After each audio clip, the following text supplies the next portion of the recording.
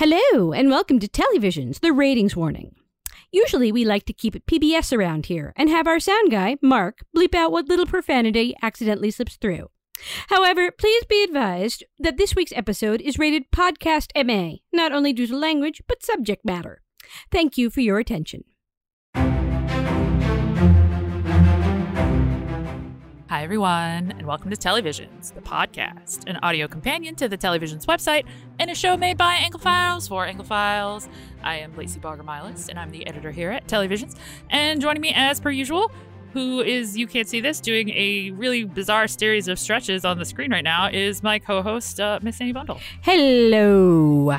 It's been that kind of day, guys. It really has. How are you? I don't know. It's the holidays. Everything is going insane. My brain is melting. Welcome to the show. Yeah. And how many days till Christmas? Come on. Tell me how many. I have no idea. How many days till I have? No. How many more days? Don't you have like a countdown or some like thing where you there like is the season of Advent, but I don't have an Advent calendar. No. You don't have one of those things where you take the little thingies out? Yeah, I haven't done anything. We put Christmas lights up outside. That's the extent of our holiday prep. We haven't even done that. I haven't bought anyone a single gift. Okay, well, I feel better then because I've at least bought some people some gifts. Though those were all the people in my family who I had to buy them for because it was already Hanukkah. Anyway, let's move on. What are we? Who are what? Yeah. Is going on? So as you may have noticed, the end of our podcast season has sort of been a shambles as we have changed the schedule, moved stuff around. We're doing an extra episode this year, I think. We just keep recording. We just keep recording. You guys are going to get more content. I'm not sure if that makes those of you out there listening in the dark happy or sad, but I hope it's happy because there's like more episodes as we keep having to talk about things. This week, we had an unexpected opportunity, which we honestly could not say no to, and it turned out great, so we're excited. But we have decided that this week we are going to talk about the BritBox drama Archie, which, in case you did not know, is the real name of Cary Grant. Yeah. All-American actor Cary Grant is actually Bristol-born boy Archie Leach. And this is a 4-part miniseries in which basically they do a deep dive into the life of the man behind the mask. A snippet, as we have learned, a snippet of a vast and tragic and frustrating and, quite frankly, confusing life that was a lot. I learned some things, which is rare. Yeah. I mean, not that I know everything, but I don't really watch biopics to actually learn things that I didn't know, but I learned a lot of things I didn't know. Yeah. So the thing about this is, it was an ITV/BritBox production, and Jason Isaacs, who most of you probably know as Lucius Malfoy, Star Trek fans know as Captain Lorca. He was the cute boyfriend on Mrs. Harris Goes to Paris. Yeah, I mean, you guys know him as many things. He's been in a lot of stuff.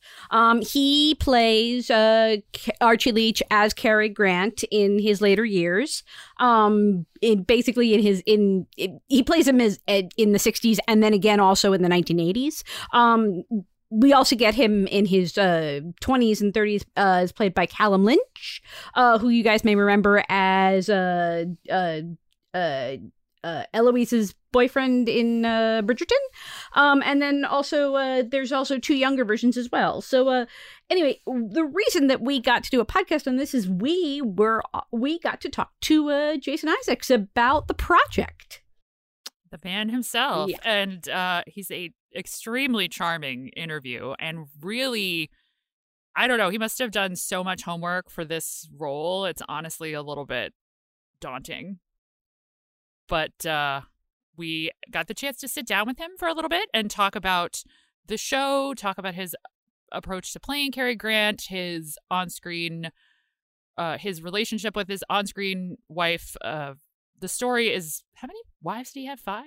Yes. He had, the story is kind of set around the time of his 4th marriage to actress Diane Cannon. So that's what the show focuses on a lot. So we talked about, their relationship and some of the darker aspects of it. And I don't know, it's a really interesting conversation and I hope you guys like it. So, I guess I will start. I did not think I was going to like this show that much, to be honest. I kind of didn't feel like this was maybe necessarily a story that I needed to see until I read a quote that you gave, I think it was to the Radio Times, before this even aired, before I had screeners, about how the idea that Cary Grant was really only ever another role that Archie Leach kind of signed up to play for the rest of his life. And that... Yeah, I mean, I think it's more than that. It wasn't, he didn't sign up to play it.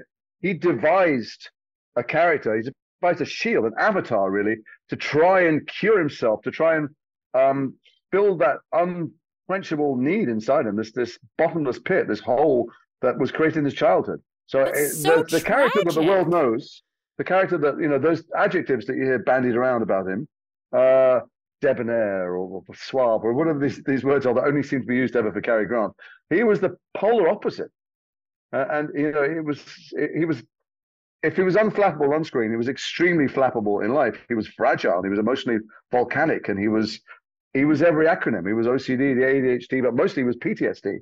And he had a terrible, terrible, catastrophic childhood that left him starving for food and starving for love. And he sought it. He got it from the world. He created this character the world fell in love with, but he knew it was nothing like him. When he got home and shut the front door, the mask dropped, and he was the very opposite of all those qualities that he wanted the world to like. And that's why his own personal relationship landscape was just nothing but devastation. That is so tragic to me. Like, how did thinking about him in this way, because I have to tell you, I only really ever think about Cary Grant when I think about, like, An Affair to Remember, and he's this big, like, romantic ideal. Well, that's because you didn't know his life story. Like, he's this big romantic ideal. You all want that guy. But, like, how did you feel about him kind of when you went home at night? Like, did you feel sympathy for him? Were you like, God, what a jerk?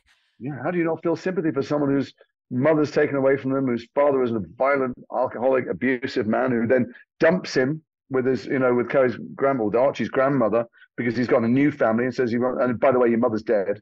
And then the grandmother's violent and alcoholic as well. And he's out on the streets. He's kicked out of schools. Nobody loves him. He's got nothing to eat. He finds himself in New York he joins this acrobatic troupe and travels around and finds himself in New York. And he's desperate. He's a male escort because he's a pretty teenager. And then, like, you know, all the various different divorces chronicle very carefully how troubled he was and how controlling he was and how fearful he was and how angry he was and how disturbed he was. He was really badly disturbed in so many ways for so many years of his life. And the very opposite of, you know, this character he created on screen, women besieged him. You know, Audrey Hepburn had to pursue him 4 times before he would accede finally to her demands. Well, in life, he became obsessed with people. And he harassed them until the end. They just had to run away and threaten him with restraining orders. And when they broke his heart, as they did repeatedly, he'd cry for 6 months, or he'd be found in hospital with his liver bursting or something, or he'd smash things up, or he'd just sit in bed. I mean, he was a very, very complicated and troubled man who could also be charming and lovely when he switched it on. But that just wasn't what these voices inside him were doing to him. So what did I feel for him? Yeah, I felt.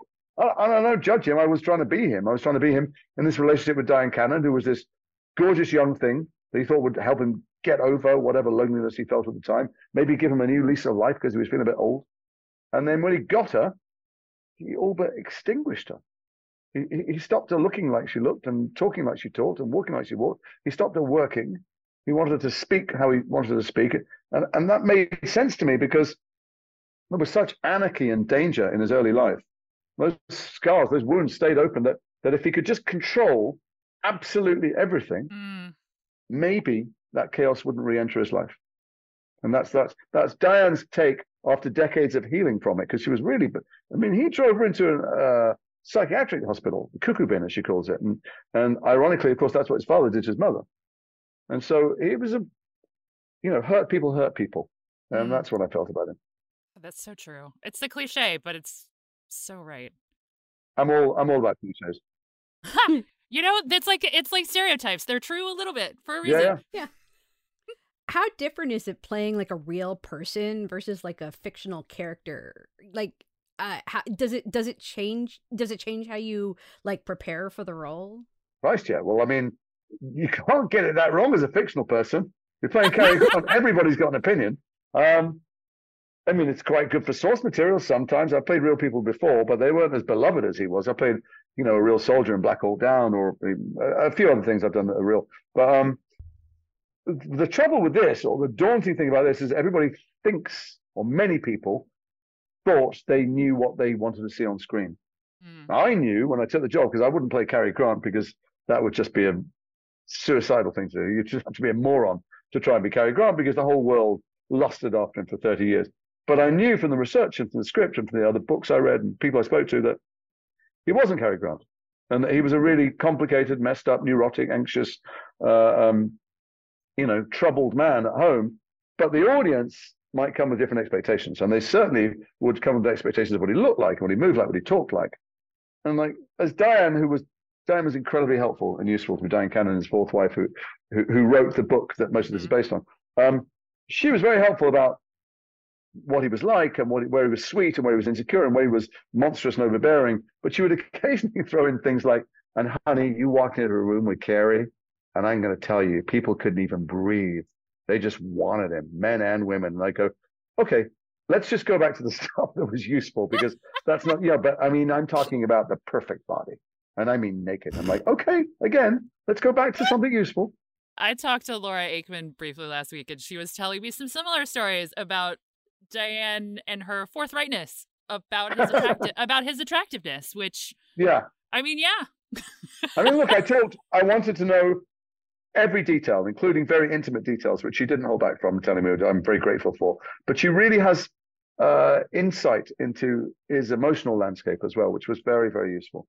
But it was terrifying doing it, because I thought, well, of course, most of the heavy lifting for the look of it is not me. There's a brilliant makeup and hair department. They're not going to make me look like Cary Grant, obviously. Anyone who switches on going, that's not exactly Cary Grant. No shit, But the clothes are amazing. They're all made by the world's best tailors, and they take me away from looking like me. So I've got brown eyes, and I've got a dimple, and I've got dark brown mahogany skin that he was obsessed with having, and different hair at different times.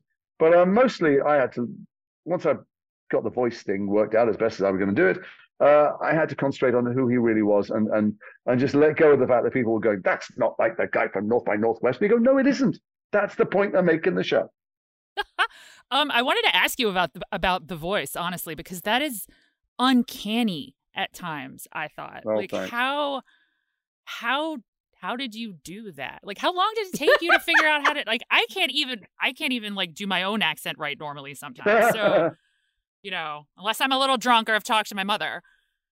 In my life, I've had loads of accents. I born in Liverpool, and then I switched to London when we moved to London. I'm a code switcher. It's a real psychological weakness, but thank God I ended up getting paid for it decades later. But so I have a little bit of an ear for it, and I knew that everybody was just doing an impression of the impressionists who used to do Tony Curtis, who himself was doing an impression in Some Like It Hot. So I'm like, hold on a second, what's his actual voice like? It's none of this bullshit that I've heard along the way.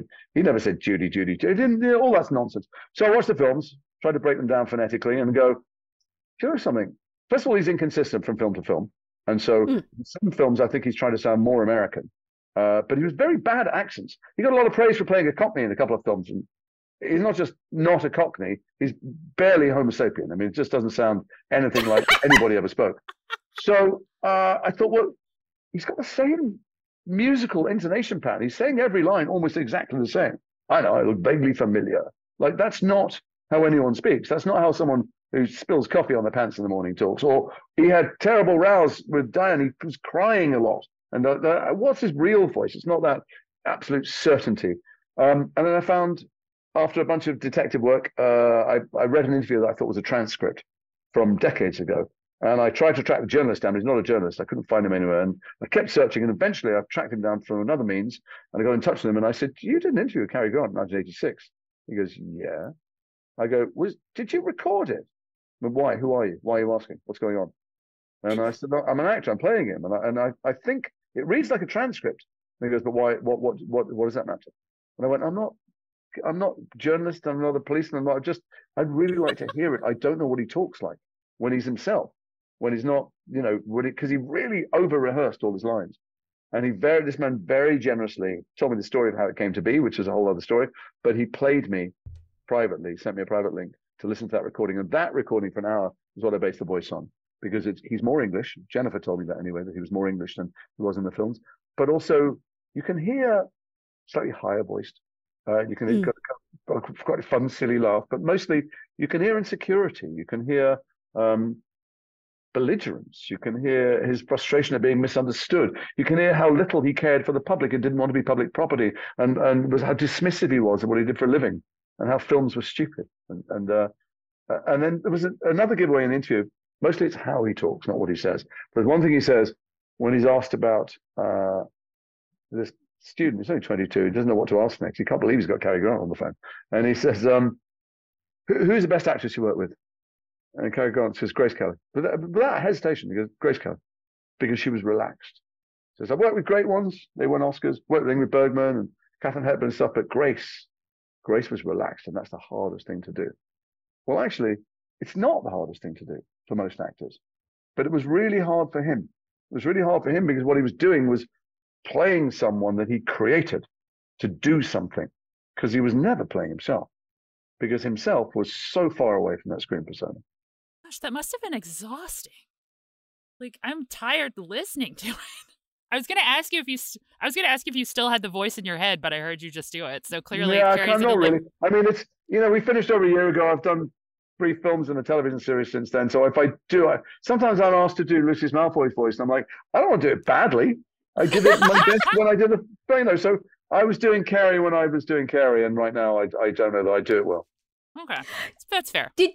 Did you work with the younger actors who played the younger versions at all, or did you guys all do your own thing? How did that work? Well, I didn't work with them because the only one who I kind of overlap with is Callum Lynch, who plays him rather brilliantly from about 20 to 35 or something, or 18, whatever age we think. But he transitions from Bristol to something like the Mid-Atlantic sound that you end up with when you find me later. The little ones didn't. But Paul Andrew Williams, the director, did something I thought rather brilliant. Jeff Pope is the writer who has long history of bringing brilliant real-life stories to the screen, hadn't written a traditional biopic. It wasn't this, then this, then this. It wasn't chronological anyway. But Paul came in and really messed with it anarchically and swapped actors across the timelines, shot everything on Super 8 to cut in like it was a memory play. It was always going to be framed as the framing device would be a conversation with Cary Grant, which toward the end of his life, decades after retiring, he got on stage with the microphone and just answered questions occasionally for fun. Just had fun doing it. But he also had a stroke at some point when he was doing that. And then he had a major stroke and died before another one. So it gave us license to go, this thing you're watching when he's on stage, maybe it didn't happen. Maybe you're watching someone having a stroke and the key moments of his life are flashing back to him. So Paul would swap the actors in and out. When I was on stage, he put some of the characters from my past in the audience or walked past me on the stage. And also, I was doing a scene with my mother, played by Harriet Walter, and suddenly it's Cara, who played my mother at 20. So, he swapped. So in that sense, we worked with each other because we were on each other's sets. We did it a lot more than ends up in the final cut. So, yeah, we were interacting in that way. But I didn't work with them on the look of walk because he became an acrobat in his teens. And then that affected how he walked later in life. And so there's no point working with a little kid. Okay. Speaking of Harriet Walter, you were talking about how he'd sort of lived this very toxic life. I was very struck by episode 3, how she brought such a different sort of we had the first 2 episodes, you have this kind of like Archie's very toxic in this one way, and then it's like this wave of like a completely new toxicity just kind of like rolls in out of nowhere. Yeah, a big spin, a big turn. It's kind of hard to talk about it without it being a spoiler. Oh no! Don't worry. This podcast won't air until after the 14th, so you don't have to worry about spoilers.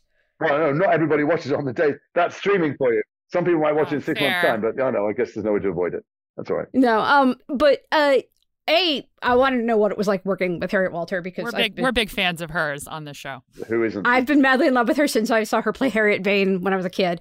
But also did you alter the way that Archie sort of played his Cary Grant character once he kind of had a mother?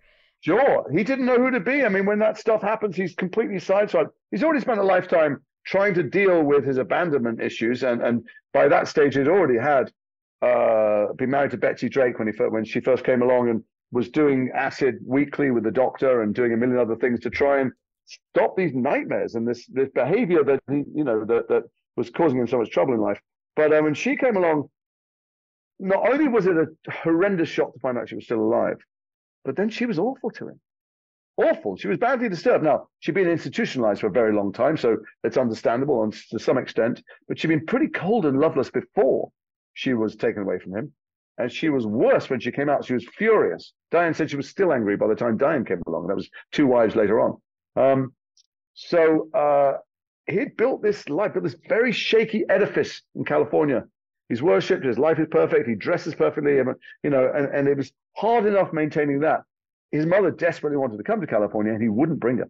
Kept on inventing reasons not to bring her, because when he went back to England, every time he saw her, it took him weeks to decompress.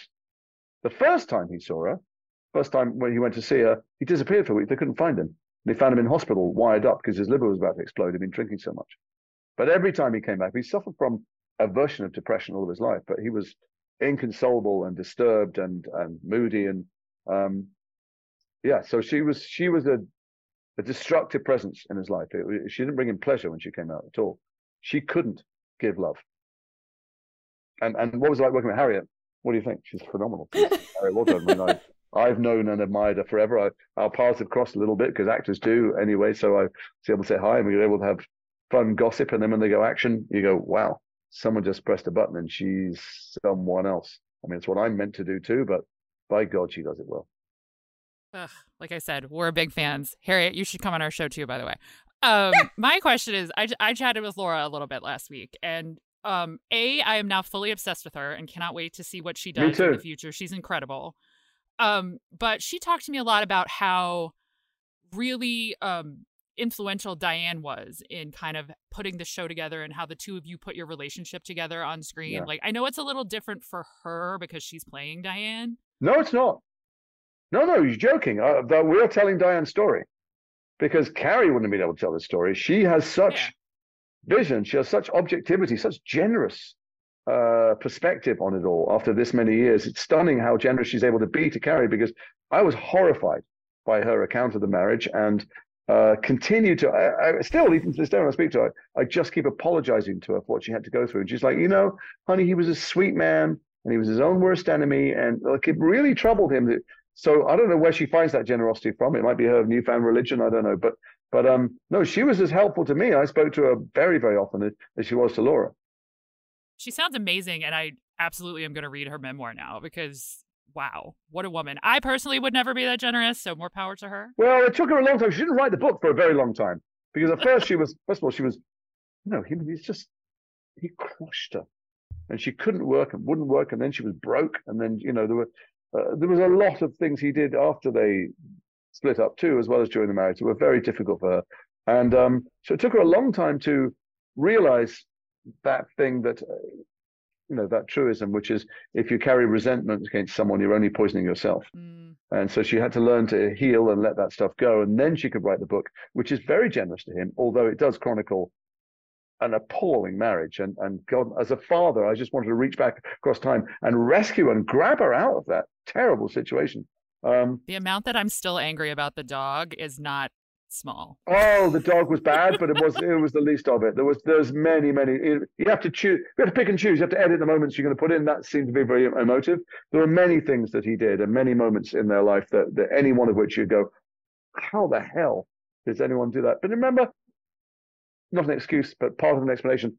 Born in 1904, as well as all the demons he carried from his terrible childhood, he was a man out of his era. This was the 60s, and he just wasn't that guy. And he was a dinosaur before we have all the kind of other extra damage from his childhood.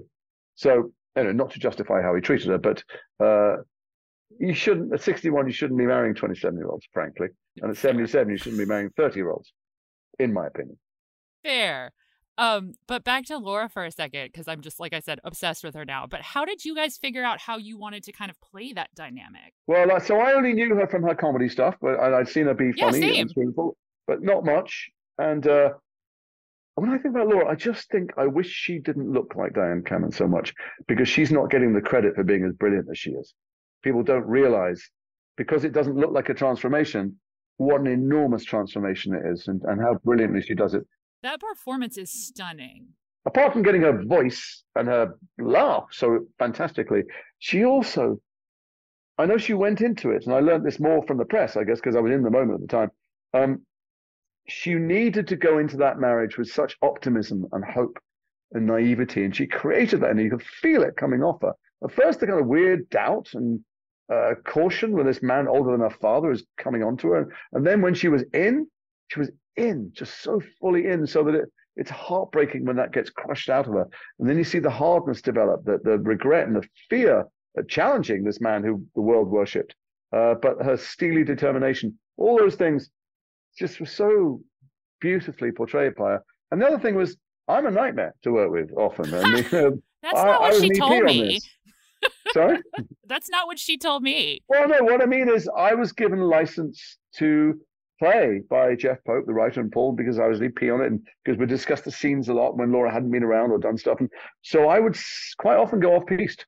And she's just such a great actress and dance partner that she would, follow. Or then eventually she realized she had license to do that too, of course, whenever she wanted.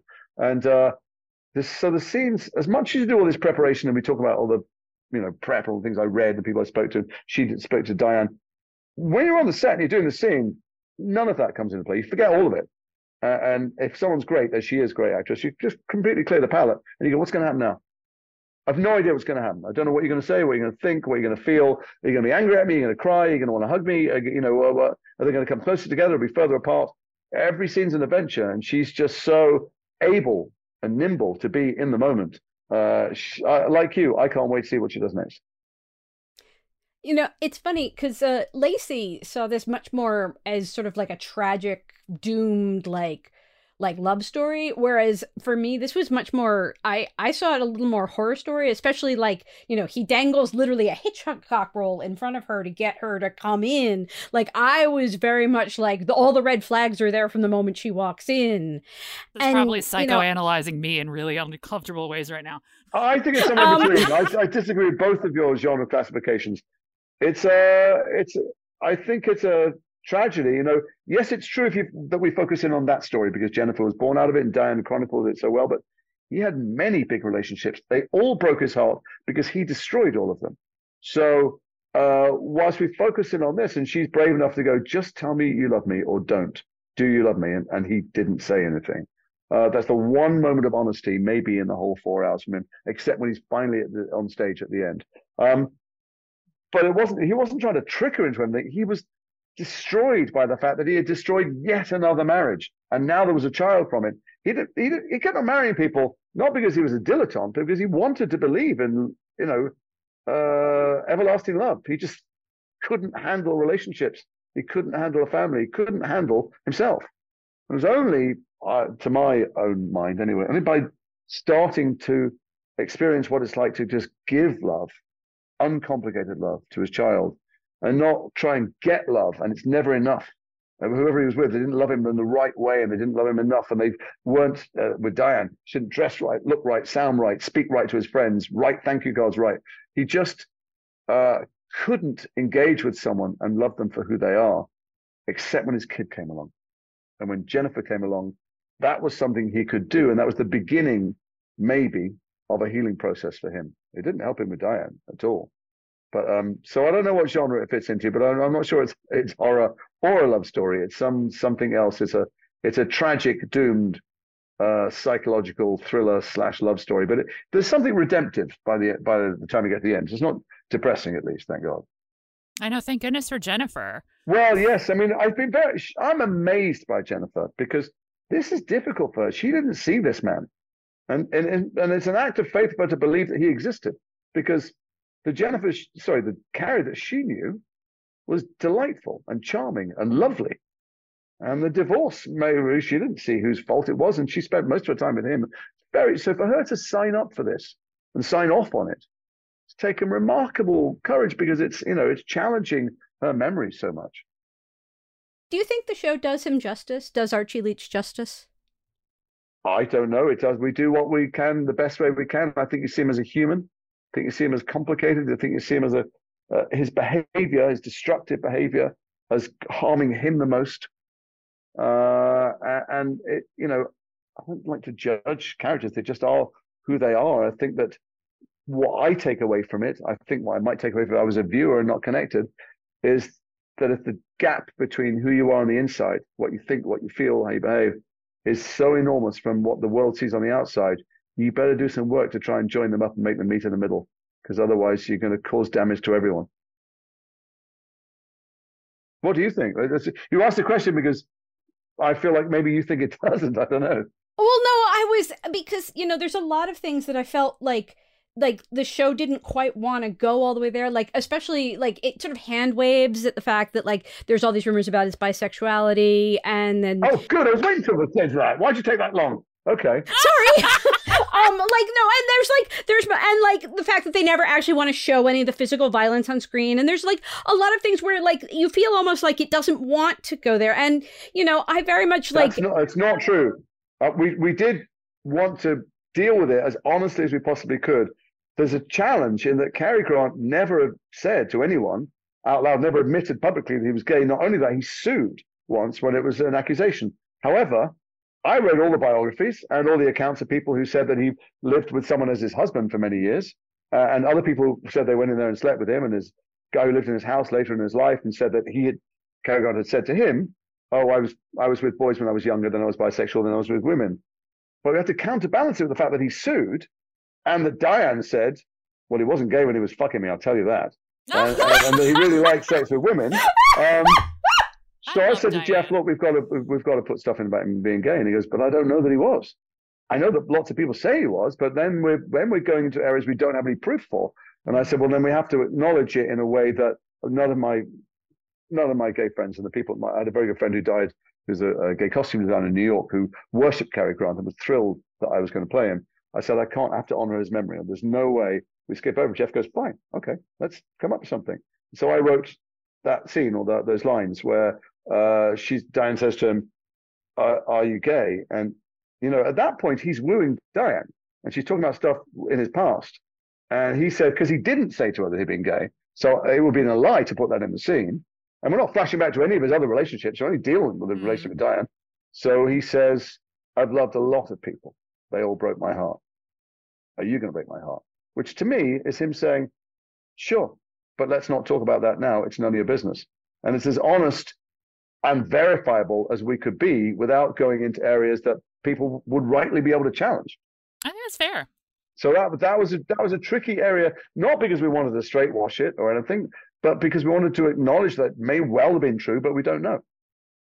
Okay, fair. Since we only have 2 minutes left, I do really want to know, what's your favorite Cary Grant movie?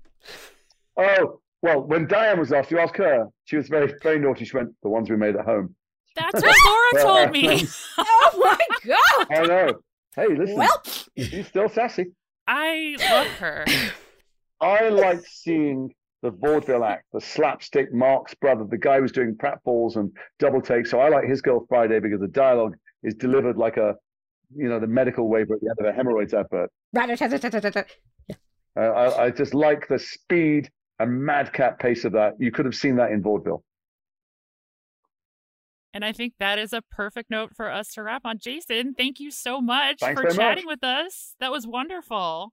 It got dark. Well, I was talking to you the whole time. It got very, very dark. It does look very ominous behind you. I've got a ring light, thank God. Otherwise, this would have been in the pitch black. Again, thank you so much. We super appreciate it. And can't wait for everybody else to watch all the show. Thanks a lot. See you next time. So that was fun. But I think to close it out after that conversation, which I really loved doing, if it weren't apparent in the recording, what's your favorite Cary Grant movie? We should answer the same questions we posed to the talent, if you will. My favorite Cary Grant movie is Bringing Up Baby. That was the first one I think I ever saw as a kid. I've always loved that one. I mean, also it has like a very large cat in it, so of course it's my favorite. And it's got Katharine Hepburn, and it's just everything about it is like my favorite. I probably would have loved A Philadelphia Story if I'd seen that first, but Bringing Up Baby is better. Is that the first one you saw? Yeah. Mine is An Affair to Remember. It's very stereotypical answer, I think, because they even make a joke out of it in like Sleepless in Seattle. But it is. It's good. It's sad. It is worthy of the joke in Sleepless in Seattle, but that one's my favorite. Anyway, that is our show.